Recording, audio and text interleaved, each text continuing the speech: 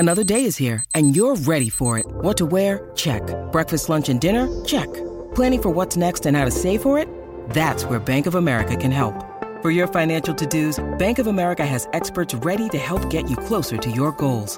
Get started at one of our local financial centers or 24/7 in our mobile banking app. Find a location near you at bankofamerica.com/talktous. What would you like the power to do? Mobile banking requires downloading the app and is only available for select devices. Message and data rates may apply. Bank of America N.A., member FDIC. Greetings, adventurers. Today we're excited to introduce you to a new story, Dark Dice, a horror podcast that blurs the line between actual play and audio drama, where the story is determined by the roll of the dice. 6 adventurers embark on a journey into the ruinous domain of the Nameless God. They will never be the same again. One of the players is not what they seem after a doppelganger, a creature that can assume the form and voice of whatever it kills, infiltrates the team. As the players are picked off and replaced one at a time, can they figure out who the monster is before it's too late? Can you? Here's a quick example of what our show sounds like. The shambler with the jar of liquid inside of him. Soren Arkwright let loose an arrow that cracked the glass, passing through the spine of the creature. The shambler still managed to maintain its forward momentum, but stumbled as it eagerly tried to bite and swipe at Soren, landing near his feet.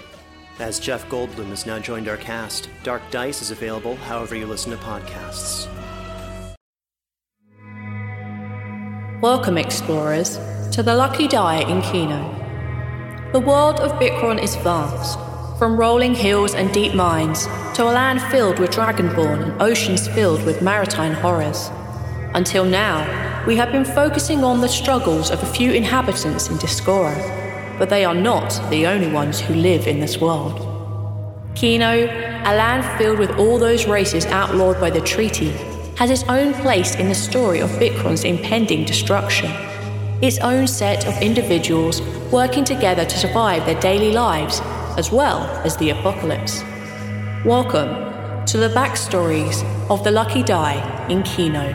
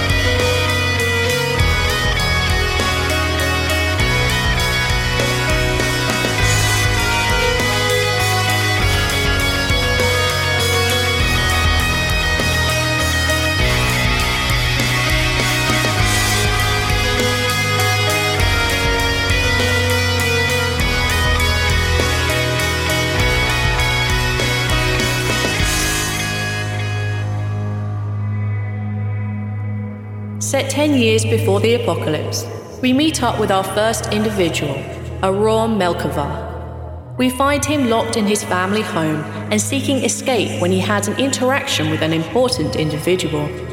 Aron may be running away, but what is he running to? We find ourselves today on a place called Devil's Perch.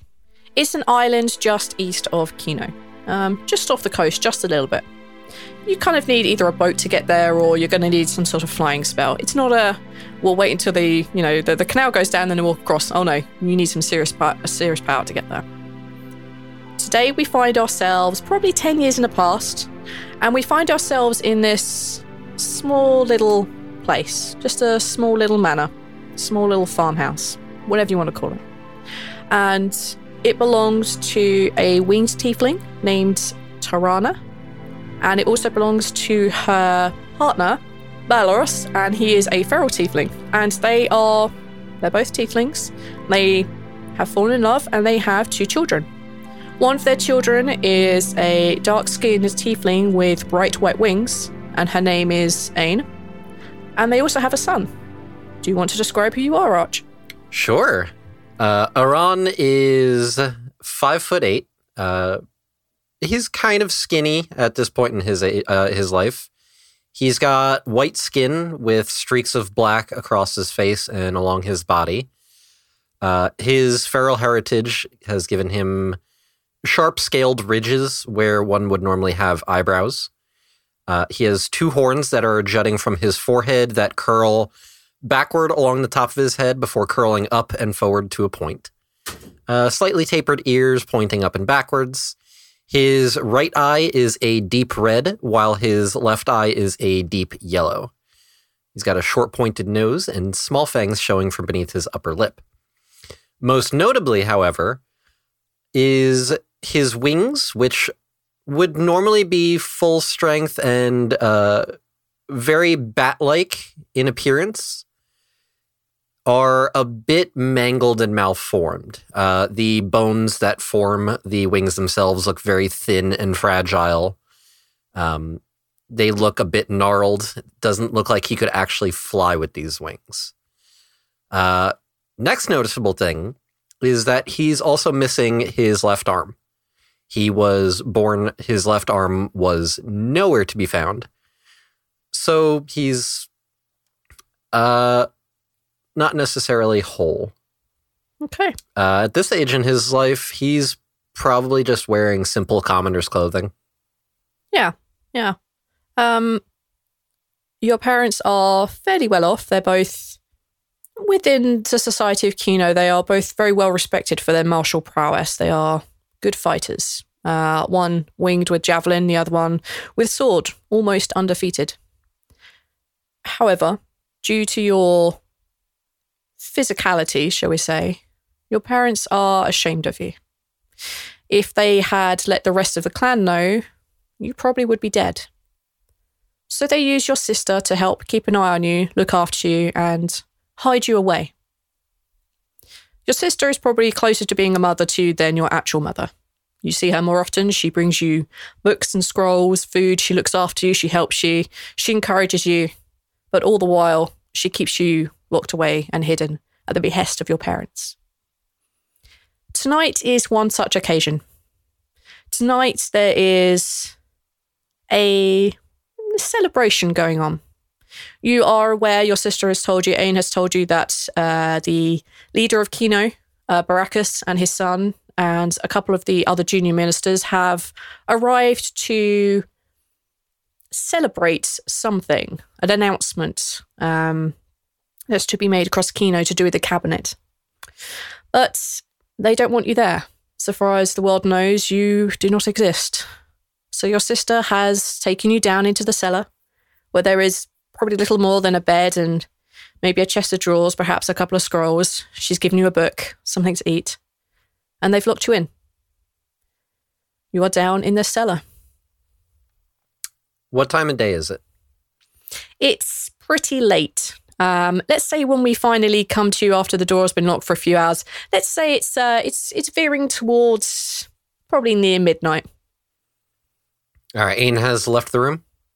Ain has left the room. She's been gone for a few hours. All right.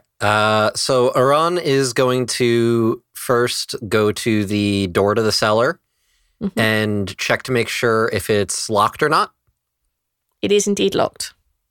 Okay. He's going to peer beneath the crack of the door and see if there's anybody seemingly within the area of the door. The area where the cellar door is located is sort of like in the kind of like inverted commas servants area, like at the back of the kitchen. So not a lot of people will be wandering here normally, but if you sit there and are patient enough, you see the feet of a red and green tiefling walking by. They seem to be pacing and muttering quietly to themselves. Okay. Aran's going to try to familiarize the patterns that they've gotten into the same way he has probably for every night for the past couple of years. Aran's going to sit down on his bed, have his tail snake around behind the mattress to where his little hiding spot is, and pull out his set of self-made, shall we say, thieves' tools. That essentially consists of like a kitchen knife he was able to sneak that he has been like chiseling away against the stone of the wall. It's got like a fork. Yeah, you've done the prison shank thing where you've taken like the utensils for eating and drinking, and you've just like sharpened them down into points and very finely tuned little lockpicks. Bent a few of the metal pins on the fork to be like the little latches to pick a lock. That is absolutely perfect and absolutely something I totally think you should have in your collection. Yes, that's fine. So his tail snakes around, pulls those out, and kind of pulls them into his shirt just to be extra careful in case if someone were to come in. Mm-hmm. And is there a window, like a small? There's like a really small air vent. It's not really a window per se. Okay. But essentially, it'll be enough to allow like a small amount of light in, enough to allow like the flow of air, so nothing in here gets like mildewy or covered in mold or such like. But it's not. There's no way that you could get through that, even with like a shrinking spell or anything. There's like this would still be too small. Right. Aran is going to gather up his things because in his mind, tonight is the night. Mm-hmm. The night that he has been building up to. It's perfect. Everyone is distracted with the celebration, the party. So. They are. So Aran's going to gather his shoddily made knapsack, load in what scrolls and books he has, maybe whatever scraps of food he was able to store away, like some half moldy rations or whatnot. Your sister, Aine, when she left you with, your food, she left you with a lot of like things that, would last a while. Like, it's not unusual for her to do this, but in the more recent months, she's been leaving you more things like jerky and trail rations and things that last for a long time. It's almost as if maybe she's, forgotten about giving you fresh food, or maybe she expects you to be in there for longer. Perhaps not. And I rescind that. He packs up his trail rations and packs everything up, takes a few steps towards the exit, turns around, looks at the room, spits on the floor, and then turns back to the door and is going to make his break. All right. In that case, I need you to make a sleight of hand check. Okay. To lockpick the door. Meta question. Do I have my expertise? Or not yet? Not yet. I'm going to say not yet. Okay. No advantages on. I got a 15 sleight of hand. You put your lockpicks in. You give them a good fiddle. You put your ear against the door. It just helps you that feel, that sensation. And yes, you do feel the lock click. And as the door like kind of creaks open just a little bit, that reflex from, it's being on the hinges, you see someone sitting at the kitchen table. They have a small set of pipes, just a little one that they could play. And you see this red and green tiefling sitting at the kitchen table, like looking sadly at these set of pipes that are in his hands. And he looks up at the opening of the door and he raises an eyebrow at you. Do I know who it is? Maybe through conversations of over eavesdropped on? I'm going to say through context, you can probably work out this person is Indrak. Indrak is Baracus' son. Good evening. He turns his head and again, like, it kind of squints one eye at you and puts the pipes on the table and he says, "A pleasure to meet you. Who are you?" Oh, I am just a friend of the family. Just had to do some cleaning up downstairs. Everything is done. I'm going to be heading. Oh, I'm going to need a deception check. Okay. That's a nat 1. He looks at you. He takes in the colour of your colorations. He takes in the malformed wings, the missing arm. He looks at the knapsack you've created. And he says, "I don't think that's the case, is it?" He looks over to where you can hear the sound of your parents, your sister, Baracus talking. Looks back at you and says, "So the rumours are true." You must be their son. Aran's eyes are shifting about, going from this guy to the door where everybody is, to, I assume there's like a back door. Yes, yeah, there's a third door in this room. Cellar, where your parents are, and out. His eyes are shifting rapidly between the three. He definitely has that cornered animal look. Mm-hmm. And after a moment, he just kind of bows his head a little and says, I'm sorry, I have to go. And then he's going to full-blown dash out the back door. Okay. As you turn to leave, he rushes with you. He picks up his pipes, and he rushes after you, and he says, wait. He's literally sort of just behind you, like the speed at which he moves, he's pretty much just behind you as you run. He's like, where are you leaving? Can you not stay? Aran's ignoring him. He's full-blown sprinting out the back door and running to his hideaway on the beach. You feel the tremors behind you of him running stop. And then you hear a little tune, a little bit of music. I need you to make a wisdom save for me. Oh boy. 11. That's a failure. I don't even need to look at this to know that's a failure. I wouldn't doubt it. Yes, it was a wisdom save. I just needed to check. Hold person. Oh, yeah. Wisdom save. Yeah, you feel your body lock up in place, like literally between halfway through a step. Your foot makes contact with the ground and you are on a steady footing, but you are completely frozen. And he runs over to you. And you can see him, like, one of his eyes is kind of squinted closed slightly, and he stands in front of you. You can see him in the moonlight that's high in the sky. There's no clouds. It's a very clear day. Sorry, a very clear evening.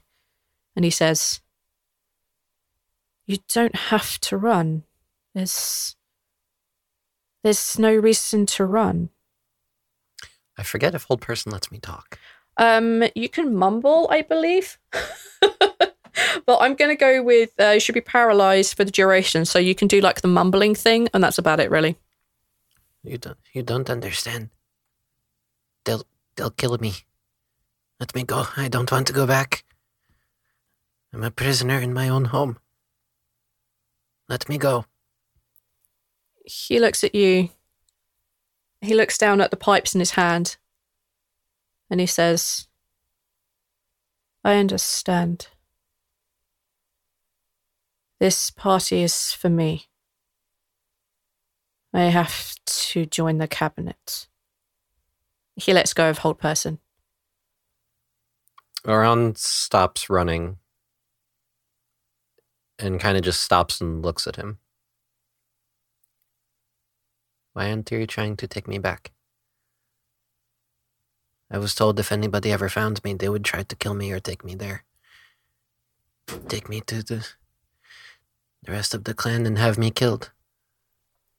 You see him shake his head, and he says, that's not how I think. We are just who we are. You have a chance to run. To flee and make a new life. I don't have that chance. And he again holds the pipes in his hand. He looks up at you. This is all I've ever wanted, but this is not going to happen. You just want to play music? You see, he just nods his head. You realise that he's quite young. He's probably maybe half a year, maybe a year older than you. There's a girl I'm supposed to marry, but I cannot get away from that. As soon as I am, I'm even more of a prisoner than I am now. Make it off this place. Build a name for yourself. And perhaps those of us who don't think like our parents, our generation, and he smiles, we can do something better than all of this. And he indicates Devil's Perch. Go, I shall. And as he says that, you can hear the sound of an alarm going off. You hear the sound of a high-pitched scream. You can hear the dogs beginning to bark and shout. You hear the sounds of movement inside the house as they realise that the two of you are perhaps missing. I have to go. Run. Find me someday. And he puts his hand out to you. Which hand does he put out? It matters. Right hand? Aran shakes his hand, since Aran does have his right hand. Yeah. He's going to give you... He hands over his pipes. He puts them in your hand. He says, take this. Has magic. Go, go! As you hear the sounds of dogs and yapping and movement. Aran bolts for the shore. All right. You make it down to the shore. You hear the sound of tracking. You can hear the sound of wings beating above your head as they begin to search the area for you, for the lost young man, Indrak. You hear the sounds of them having found him and him saying, that he is simply going for a walk. He holds them off as long as he can.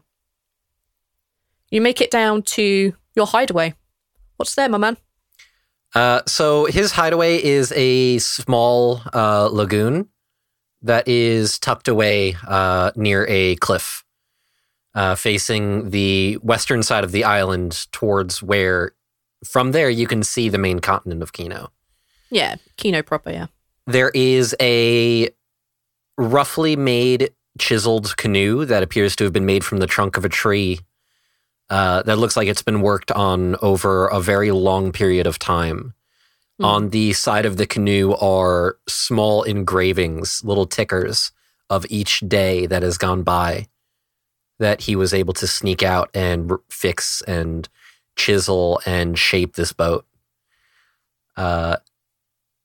Inside of a small hidden alcove in the lagoon is again, very prison shank-esque chisel that he made out of essentially a kitchen knife that he filed down the end until it was flat and has been using that to try to shape the wood.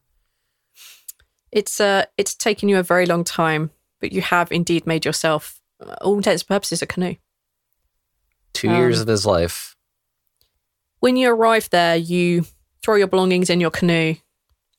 And just as you get in there to launch your canoe, you hear the sound of wings flapping, and you hear the sound of someone landing just behind your canoe. Aran whips around with the chisel in his hand like a weapon. You should put the weapon down, little brother. What are you going to do? I will not be a prisoner anymore. I'm leaving. Are you sure? I will not be bound by you. Nor them. But you're safe here. You're safe here with me. If the others find out the things you've done, that this... You don't understand what shame you'd bring to our parents. Damn to the parents. Damn to this whole clan. This is not a life for me. This is not living, being a prisoner in my own home. Take a persuasion check. 11. Freedom's it's an illusion. Everyone knows it's an illusion. It doesn't mean anything. You're still bound by needing things, by having to work, by having to answer to a lord or a lady or the head of a clan. At least this way with us, you don't leave me here with them. Find your own way. She looks at you, and you can hear the sound of people approaching more, getting louder. If you do this, you can't come back. If you do this, they'll have to kill you on sight. I won't be able to protect you anymore. If I ever do come back, it is them who should run. And with that, Aran whips around, jumps into the canoe as it starts floating away in the water. and he spreads his wings as much as he can and tries to essentially use them as like makeshift sails. And the entire time he's wincing in pain from the wind pulling on his fragile limbs. Okay. As you begin to row away, you hear the sounds of people approaching. You hear the sound of your sister's voice very loudly proclaiming that he's gone that way. Follow me. I saw him head off in a boat. And she leads them away to the south of the island. You hear everyone running. She's very loud, very persuasive. You can hear the sounds of water rippling in another direction. And you sail away. It takes hours. It takes hours for you to get from Devil's Perch to Kino proper. You're rowing for a long time. It hurts so much. You're only able to keep your wings spread for as long as you'd wish. It just hurts too much. There's just too much pain. But you make a good go of it. You refuse to give in. That grit, that determination that spent 2 years to hollow out a canoe gets you across. You're one determined motherfucker. And as you reach beaches, as your canoe beaches itself upon the soft sand, the soft black sand that you land near, the sun is beginning to rise. And you look across to your island and you can just see the reflection of the sun on the water. What do you want to do now? Aran takes a step onto the shore, stands up to his full height, turning towards the sunrise, looks down at the canoe, takes the chisel and digs one more gouge into the side, plants a foot on it, and firmly kicks it out into the water.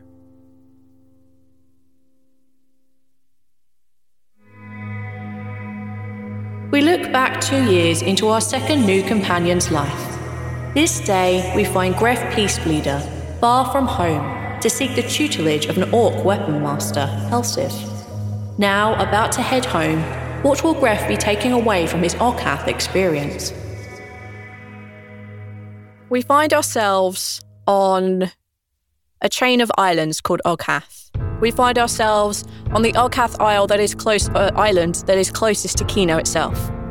It's a fairly small island. The clan on it are a fairly small clan. They're not usually invited to, let's say, the bigger meetups with Gorth ahead of the rest of the orcs, but you know, they're significant enough that their prowess with blades is well known.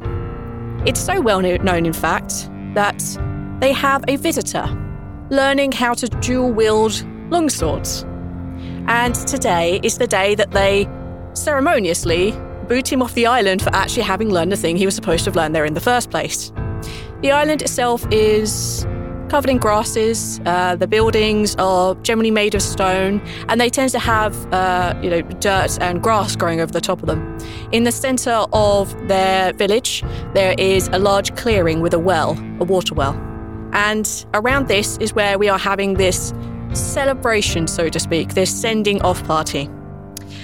But of course, it's an orc tradition, so there's always going to be blood and beer involved. However, let's take a step to one side of the chieftain before we describe her and find out who we have here. Who are you, Aethor? I'll be playing Gref Peacebleeder. He is a traveler, been wandering a very long time, and it's probably very noticeable on him. Dirty, ruined clothes, if the orcs have not given him changes.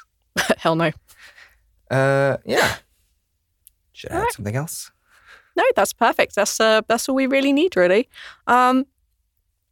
You are seated to one side of the head of this small clan, a rather large female orc called Helsif Bloodsmash. She has bone ornaments in her hair, piercing through her nose and ears. There are markings and scratches on her face denoting her position in the clan. You can see that, you would know that she used to have a husband, a partner, but she unceremoniously killed him when she decided that she was the bigger, stronger orc and wanted to be in charge. You generally don't fuck with this woman. She is huge. She has muscles that, well, let's say some of her biceps are probably larger than gnomes. She's a pretty big, beefy person. She, in fact, personally taught you how to use these longswords. Oh, okay. Mm-hmm. So today, you only have a singular longsword on you, just the one. You haven't yet been given the other one. You can practice with it. They are all celebrating there all together. There is a lot of blood wine flowing. There are lots of like small skirmishes between the orcs, friendly way of talking to one another. A couple of them come over there and just like give you a good thump on the shoulder, which may or may not knock you down. Do you respond in kind? I've picked up, yeah. Like I've picked up some of the mannerisms, and I know that not returning a hearty slap is kind of a submissive thing to do. So Gref replies in kind, but not so hard that he fears that he might have to wield this blade to defend honors. Enough to let them know you're not going to be pushed around, but not enough to actually push them around. Yeah. Yeah, that's perfect. They've come to accept you over, say, the last couple of months that you've been here. The last couple of months it's taken you to learn these tricks with these blades. Partway through the... take a perception check for me. All right. Perception? I rolled 12. Okay. You notice nothing of real significance right now. You get the uneasy feeling that your gathering here is being watched, but you don't know by who, you don't know by what. It could just be the fact that you are beginning to get a little bit tipsy on this wine. I assume you're drinking this blood wine. If there's blood wine around, then I am definitely joining in with the merriment. I've worked really hard to get where I am right now, and I'm gonna goddamn well enjoy it. That's perfect. You see Helsif, Blood Smash. She stands up tall. She steps over to the well. You see her stand up, essentially on, legs up on the wall onto this well, and she lifts her goblet high into the air, and she yells. She basically, essentially howls at the moon. It's pretty dark now. One of the moons is up currently. It's not full, it's just up. Provides enough light over this series, along with the flickering fire, and she lifts her drinking horn high into the air, and she calls out at the moon. And you can hear the rest of the orcs just yelling out in chorus. And as the orcs slow and quieten down, as she continues to raise it high in the air, staring daggers at them all, you see her lift her spare arm to her spare hand into the air, clench it into a fist, and bang it hard against her chest. And she yells, "Helsif Blood Smash, Kumash Daman," and she lifts the blood horn. She lifts the drinking horn high in the air again and drinks. And she points at you, and she beckons you over with her spare hand. Gruff gets to his feet, a little bit wobbly. Half of it the wine, half of it his nerves, and steels himself before he walks towards her with purpose and a little bit afraid. As you should be. She stands a good, probably half a foot taller than most people in this area. And now she's standing on top of a well. So she's not really freaking tall at this point. As you're walking past a couple of the orcs and the ones you began your training with first off, they give you a good hearty, a friendly shove. You're pretty sure one of them's going to leave a bruise, but, that's just their way here. You make your way in front of her, and she looks down at you, and she offers her horn for you to drink from. I receive it with both hands and take a hearty chuck. Interesting. Take a Constitution saving throw for me. I got proficiency of those. I rolled a 19. Oh boy. You feel uncomfortable. You feel like there is something else going on here in this blood wine you've been given, but it isn't actually affecting you. You can just sometimes when you drink something, it's that little bit off is about to turn. It's that weird feeling to it, but it's not actually doing anything to you. You're able to drink it, to keep it down, etc. And she looks at you and she smiles. You can see her tusks are partly, cracked and broken and stained in places. But she smiles at you. You can see, the reflection of the moon off of her teeth. And she pulls out a dagger. and she points it at your face. It's now maybe inches from your face. And she takes a step forward. It's now touching your skin. Do you want to do anything? She's holding the blade part against my forehead? Yes, just say your forehead. I stand my ground. You're not... Okay. She takes another step towards you and puts her hand onto your shoulder. And slowly she moves her hand up around your throat and just holds you, pins you down in place. You can hear the other orcs beginning to chant, Kumash Daman, Kumash Daman. And they get louder and louder. You can see her raise the blade into the air again, and she looks around and grunts and smiles. She looks down at you, questioningly. She puts the blade to just above your eye, just above your eyebrow. And she looks down at you and smiles, question on her face. I smile back. Give a little, grunt. You see her smile again. She grunts in reply. And she cuts into your forehead, just above your eyebrow. And she does a series of these small cuts around your right eye. From the very top round to the very bottom, a 180-degree arc of very small cuts. She moves her blade out and starts again in between the breaks. And once she's done, you can feel the pain in your face. You can feel each cut as if it was a very small burn.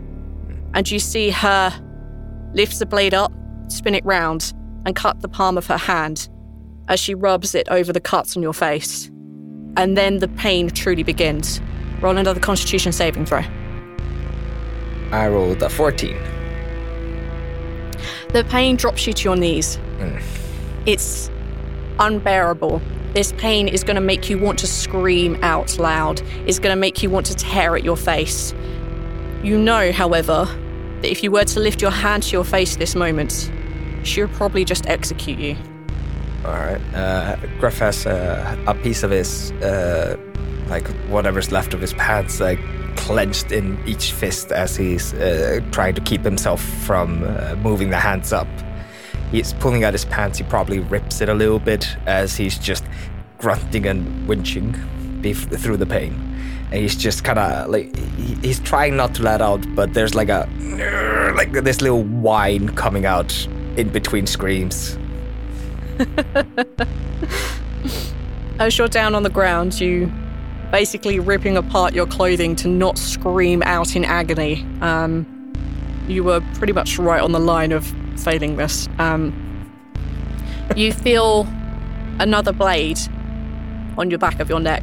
This blade is heavier, it's stronger, it's much, much longer. And she taps you on your back and takes a step back and puts the blade under your neck, pushing you upwards to your feet. You can see she has a longsword in that hand, and she reaches back and she pulls out another longsword, and she looks at you. She's presenting me one of the longswords.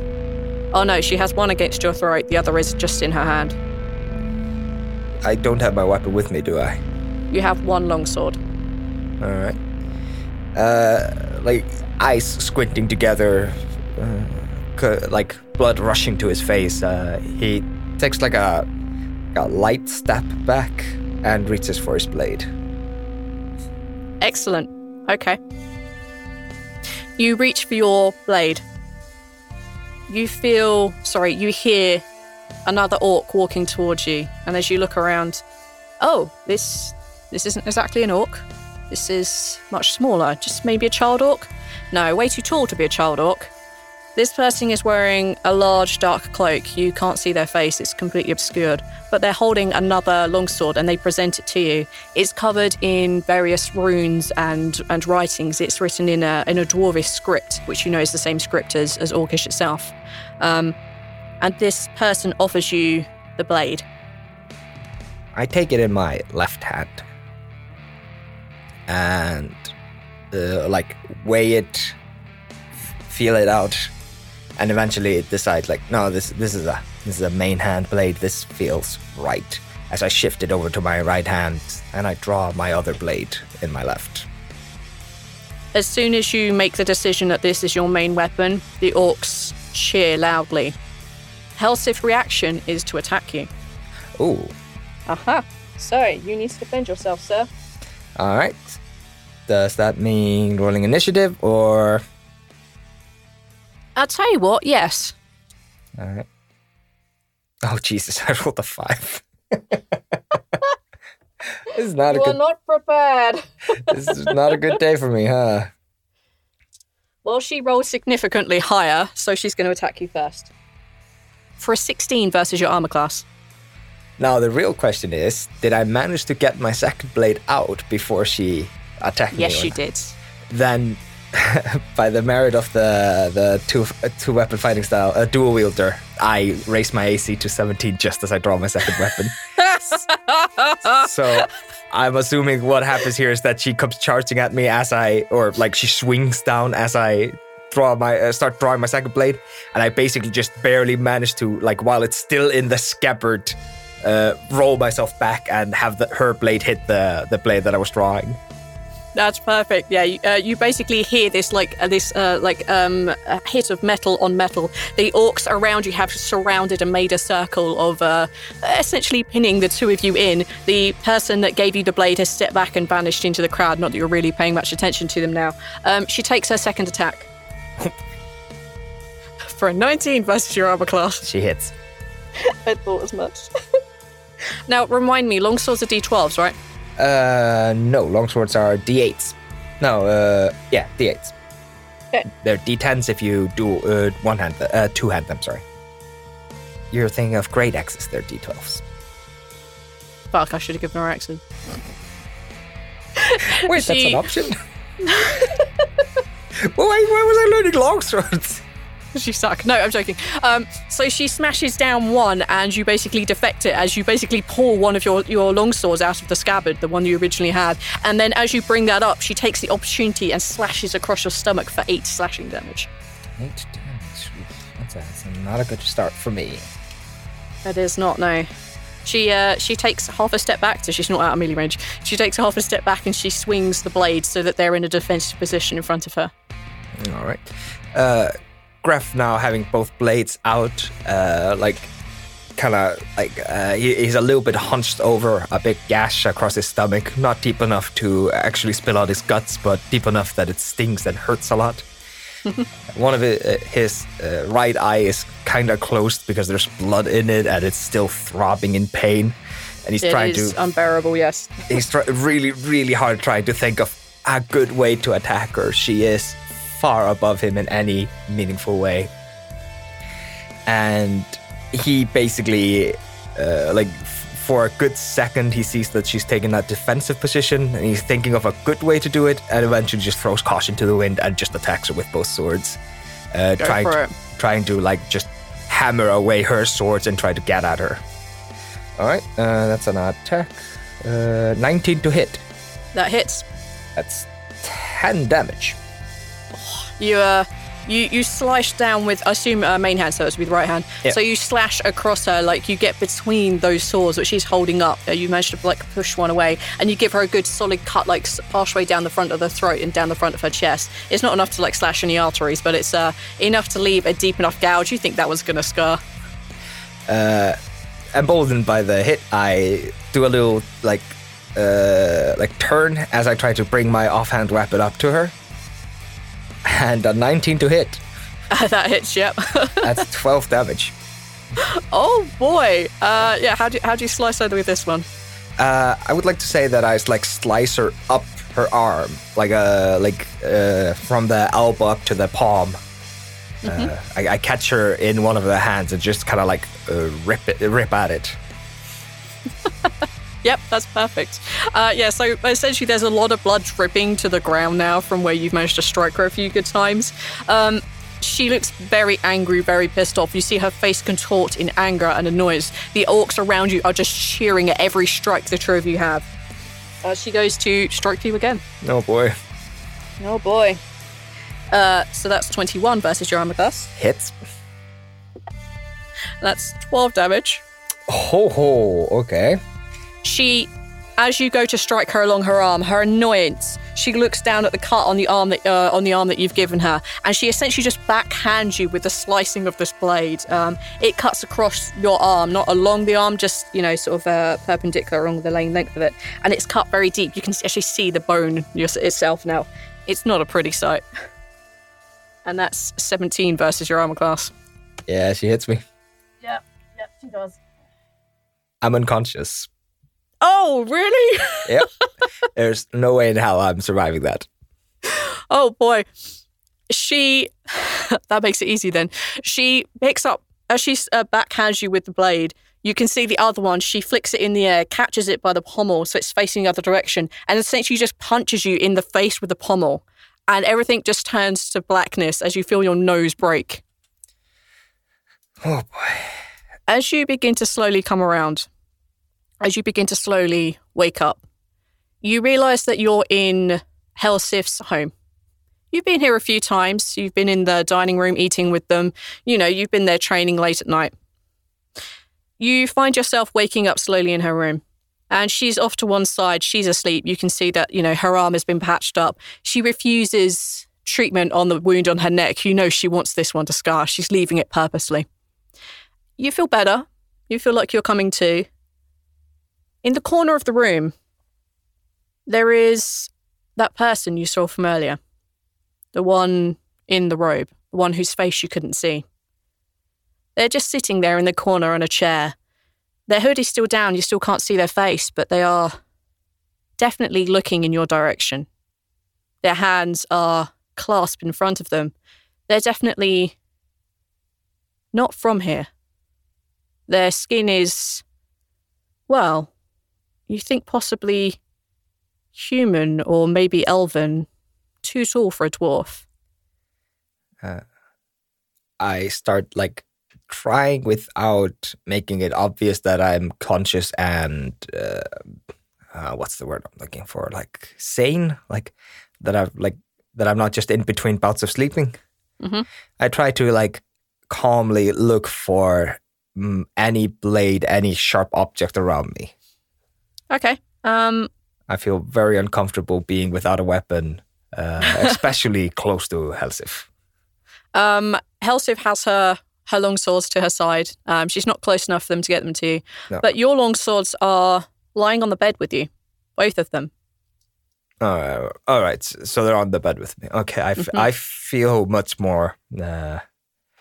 Gref feels a lot more at peace as he kind of raises himself up to seating position. Okay. All right. He's going to take the dwarven blade in his hand. It's not a dwarven blade. It's just it's covered in orcish writing. Sorry. But orcish writing is written in the same script as dwarvish. Yeah. Sorry. Yeah, right.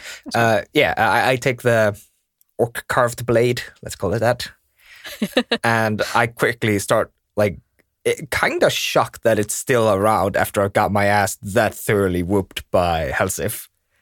I admire it a little bit before returning the gaze to the hooded figure. The hooded figure stands up, seeing that you're awake, stands at the foot of your bed, and he cycles through languages until you get to one that he's sure that you would understand. And he says, "You seem to be very far from home." I had to travel far to find anybody as talented as Helsif. Talking, Gref's winches at the pain, the gas across his stomach, just breathing and filling his air with lungs again feels awful, off. He takes a step towards you. He takes a step up towards the top of the bed where you're sitting. Now that he's closer to you, you can see he's definitely humanoid. He's definitely either a human or an elf or a half-elf, which is confirmed when he takes back his hood. And you see he's definitely a half-elf. He's got long greyish hair. He exudes magic. He exudes something from him. And he looks down at you and he says, "You aren't the only person far from home. I guess even idiots like you deserve a chance." Lift up your hand. I raise my hand. I think you might find this helpful. And he places a ring in your hand. It's black and it's onyx. Good luck.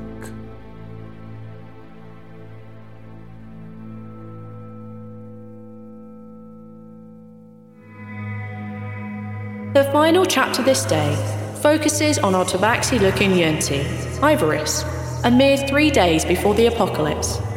Ivorus returns to his home in the middle of the night to find that his mentor is not alone. The question is, should he be afraid of what goes bump in the night, or should they be afraid of him? We find ourselves in a small manor. It's got 2 stories and it has a cellar.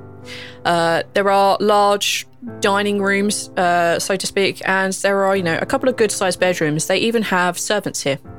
This is the house of Skamos, who is a blue tiefling. This blue tiefling has a broken horn that goes straight up from their head. And they are now in their old age. They have a very pronounced stoop these days. They're probably like 2 or 3 years maybe away from having to have a cane. Like, they're getting to that point of where they're being pretty old now. They haven't lost any of their intellect, their wisdom, any of their sharp wit, none of that. So they still have all that there. Their faculties are still going, but the body is beginning to age to a point. Skamos owns this place. They are a cleric of Savras. And many of the servants here just help him maintain his home so that he can, continue to go out and spread the good word of the Lord Savras. However, he has in his charge a... Neil, do you want to explain who you are? I am Ivorus. Ivorus he looks like a tabaxi. He looks like kind of like a tiger. He's not very strong. He's a very kind of athletic, dexterous build about him. He's not a tabaxi though. He's a Yanti, so he has slitted eyes. Very snake-like. They don't dilate like a cat's do ever in the dark or anything.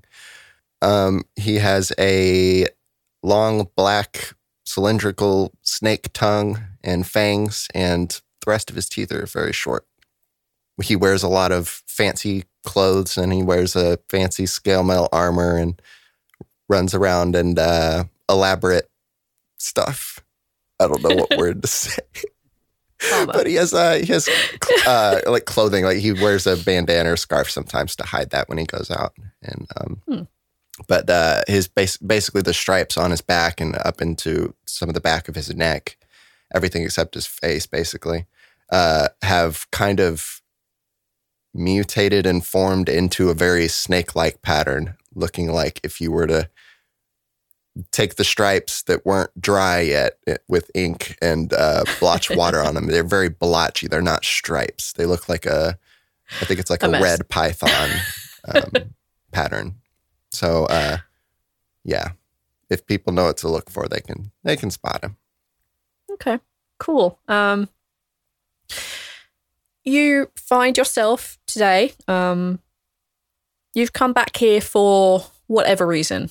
You are spending the night under your old mentor, Skamos's roof. It's very well known that he doesn't like you. It's very well known that, in fact, he probably hates you. And the only reason he even took any amount of sympathy towards you, the only time he's ever really gone, I guess I better train this monstrosity of a creature that's now living in my house. Rude. Is because Savras told him to. This is a well-known established fact between you both. He cannot stand you. But it is the Lord of his will, so he has so far managed to convince himself. However, today you find yourself here back at his place and you arrive on the doorstep. Scam. You go. Yeah, no, go ahead. I thought you were. No, you go. No. I thought you were done. I thought I had to do I'm something. done. I didn't really have anything. So I knocked the door. Okay, cool. no, I'm just gonna let myself in. This is where I live. That's even better. So this is where you consider home, I assume, right? Like, even despite being who you are and the things that you are now done and now belong to, you consider this your home still. This small little manor. Great. Like, it's a big mansion. It's a little manor house. Don't I like. deserve this. It's a small manor. There are some servants here. I'm going to say that you let yourself in. Say fairly towards. Essentially, he should already be in bed. Like, this guy should already be asleep. It's quite late at night. No, the moon is out and it's full. And you let yourself in quietly and sneakily. And you hear two voices talking. One of which is your old mentor, Scamos. And the other is a voice that you've never heard before. It's a woman and they're talking in low, hushed voices. What do you want to do? You would know that they're probably in like a... let's say that they're in his bedroom. It's not... From what you can just pick up, they're not having like weird romantic talk or, let's just do it talk. They're having a very serious, deep discussion. You can hear raised voices on occasions and there's such like, what do you want to do? God, Neil wants to... Neil would leave them alone, right? I hate it, but I think he would eavesdrop because he's curious. You don't recognize the woman at all. You don't recognize her voice. As you sneak towards the door, you can see that it's ajar just a little bit. And you can see the old cleric has sat down at the foot of his bed and, he's sitting on a trunk or something, and you can see this other person walking around. They're about 5 and a bit feet tall. They're a tabaxi. They have long whitish fur, and they just have like a little red nose and like sort of pinkish reddish eyes. They're pretty much an albino. They have ornate scale armor, which has a red hue to it, and it has in the very center on the chest, it has a blue circle. And with her walking backwards and forwards a little bit more often, you can tell that this is a sigil of Savras on her chest. Now, I lied. I do actually need you to make a perception check for me. Okay. That's a 5. So, I do it. No, you don't. You don't notice the other fairly interesting thing about this woman. That's fine. You know that this tabaxi is walking backwards and forwards, and they're having a conversation. They're talking about you. You hear whoever it is of Savras. You don't recognize them. You don't know who they are. And they say, you can't trust him. I don't care what voices you claim to have heard. You are not a high cleric. You are not a high paladin. Why Savras would ever speak to you or him in the first place is far beyond me. You can't trust him. He has no emotions, you know. You must know what they did in the last war, what his kind did. They're just cold, emotionless. The enemy, she will appeal to his cold, monstrous nature, the self-serving he has in him. You know what you have to do? And you hear the old man just like, well, I heard the voice of Savras. I'm sure of it. I don't like the boy. After the things he's done. I mean, he lost another group of people supposed to be under his command, which he kept secret from me for a while. I still found out. See, that's exactly what I'm talking about. You have to be done with him. There are people in the assembly who know things. We cannot trust her. She will use him. I'm basically giving you an order. Do it. Or I will. And you hear her feet scuffling on the floor, coming towards the door. What do you want to do? I'm going to go back to the door that I just came in and open it and make it look like I just walked in. So you want to make it look like you've just walked into the house. Right. Okay. And intercepting them. I don't want to like hide in the hallway or like rush to hide anywhere. I'll confront them.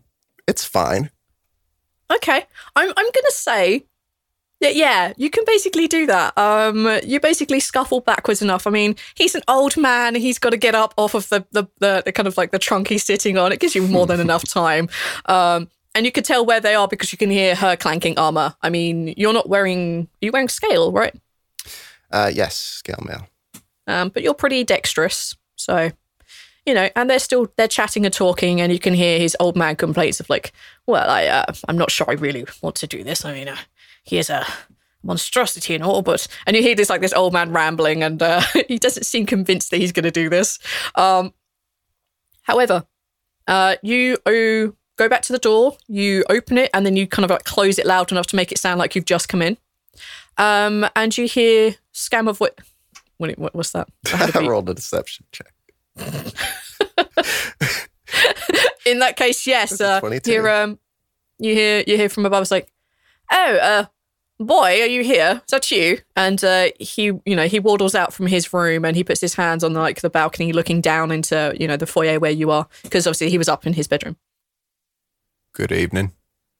Didn't know to be expecting company. Oh, well, I guess I better introduce you. Please, this is Millhook, and the Tabaxi walks forward and she looks down. You can see her much better now. You can see how pale her fur is. You can see how bright her armor is. It's kind of like better, so that this is probably magically enchanted. You can tell that she is definitely a paladin of Savras, much like yourself, but far, far more powerful. Right.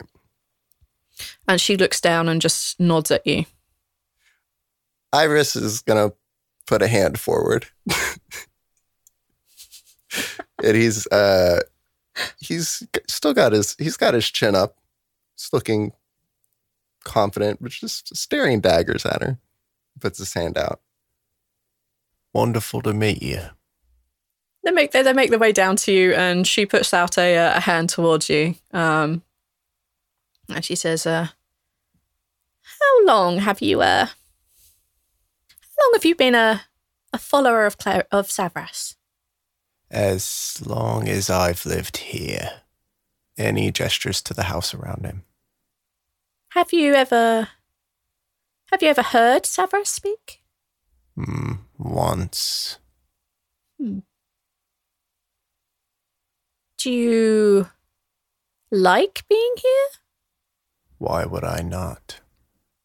Because you don't feel things. I have to feel things to enjoy a home and a purpose. What are you asking? She kind of like looks you up and down. She says, "Losing your second group, how did that make you feel?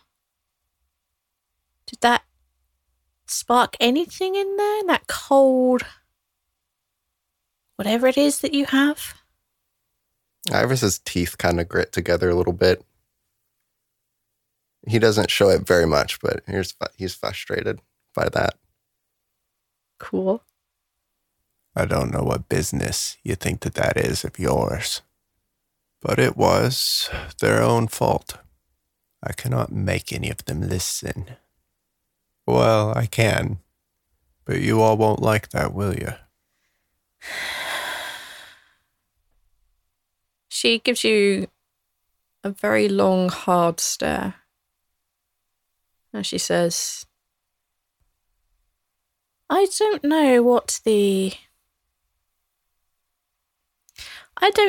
future holds for you.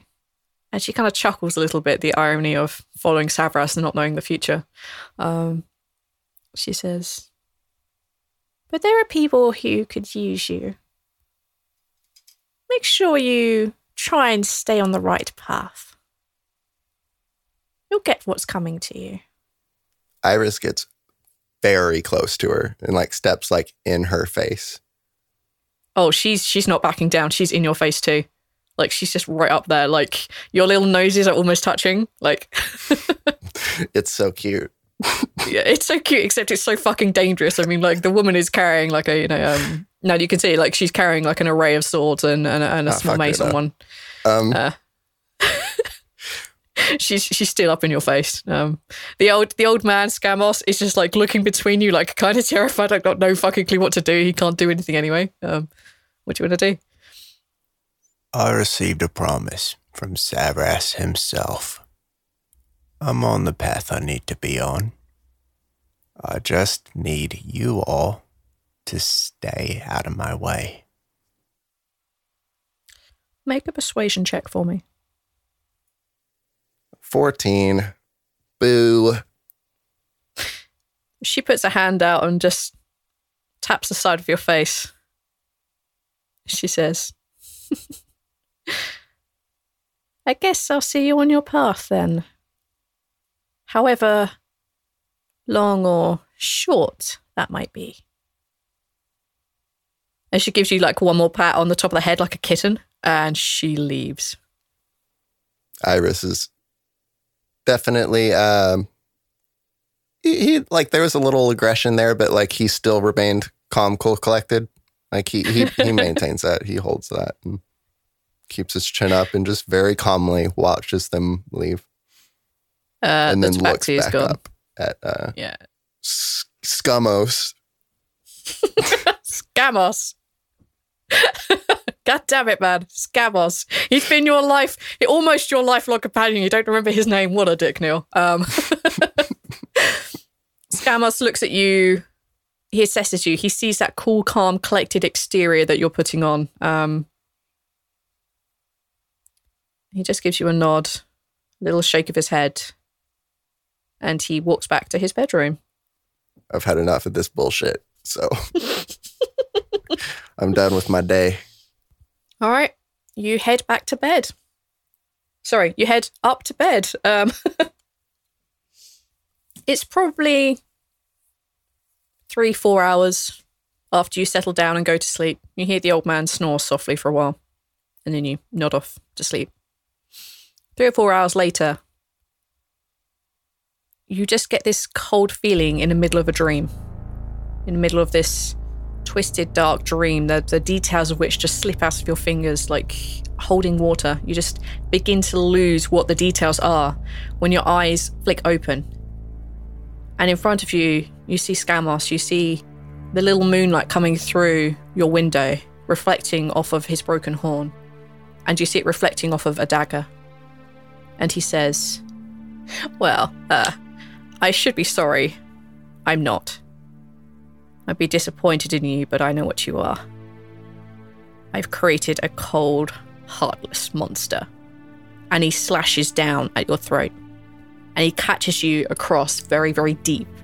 He then flicks the knife over and stabs to gouge out your eyes before you can do what he knows you can do. What do you want to do? You feel the blade plunge deep into your eye. Okay.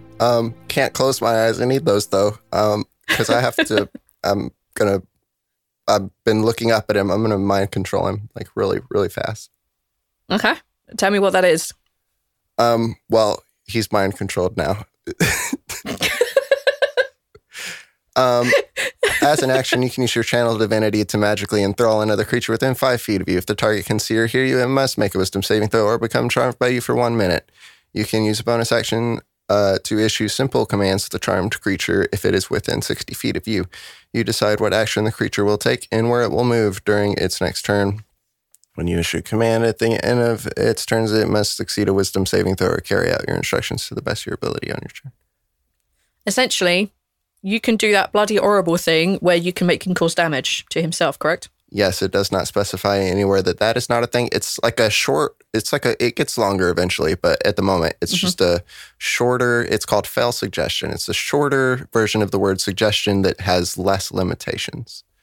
All right, I'm just going to do his wisdom check. Failed. He had an 8. Well, that sucks for him. Very unfortunate. Sucks to be him. As you essentially open your single eye, the other one ruined in absolute agony and pain. But essentially, all you can see is just redness before it just goes completely gone from your vision. He's holding the blade steady in the ruined socket of your eye. You can feel the blood beginning to pour out from the wound at your throat. And he's just there stationary. All you can see are his eyes flickering from left to right, trying to figure out how to get out of this, but unable to. Iris pushes him backwards so that he can get up, and he's going to pull the dagger from his eye. Cool. You definitely do that. You pull the dagger out. You see his eyes just flicking to the dagger and looking at you, looking back at the dagger and looking back at you. He's clearly terrified. And Iris gives him a disappointed look. And his other eye, there's a little bit of water starting up there. And he's clenching his jaw really tightly and shaking a little bit. And he looks at him. I never did a thing in the world to you. And he holds the dagger out at the guy's throat and gives him another command, because with fell suggestion, you can give multiple commands, and he hasn't even issued a single command yet. Correct. Step forward. You see him look at you. You see him trying to fight this command, and you see tears begin to flow. He's seen that something in that one remaining eye. He saw that. He saw that emotion for just a second. And almost winningly, he steps forward into the blade.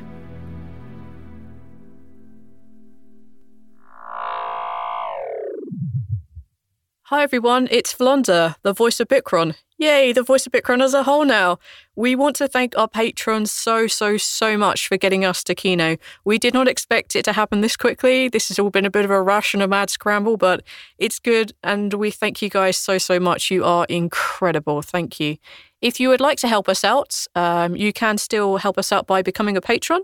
And if you can't help us out because you don't have any spare cash hanging around, then shouting us out and giving us reviews on iTunes and Stitcher and all those other good places is really good and really helpful to us. Thank you. And also we adore reading them. That would be awesome. If you want to chat out and hang with us, then you can get hold of us on Twitter at TLDpod, or you can also go onto our Discord, and all the details are up there on our Twitter. If you want to have a look at our website is theluckydie.com.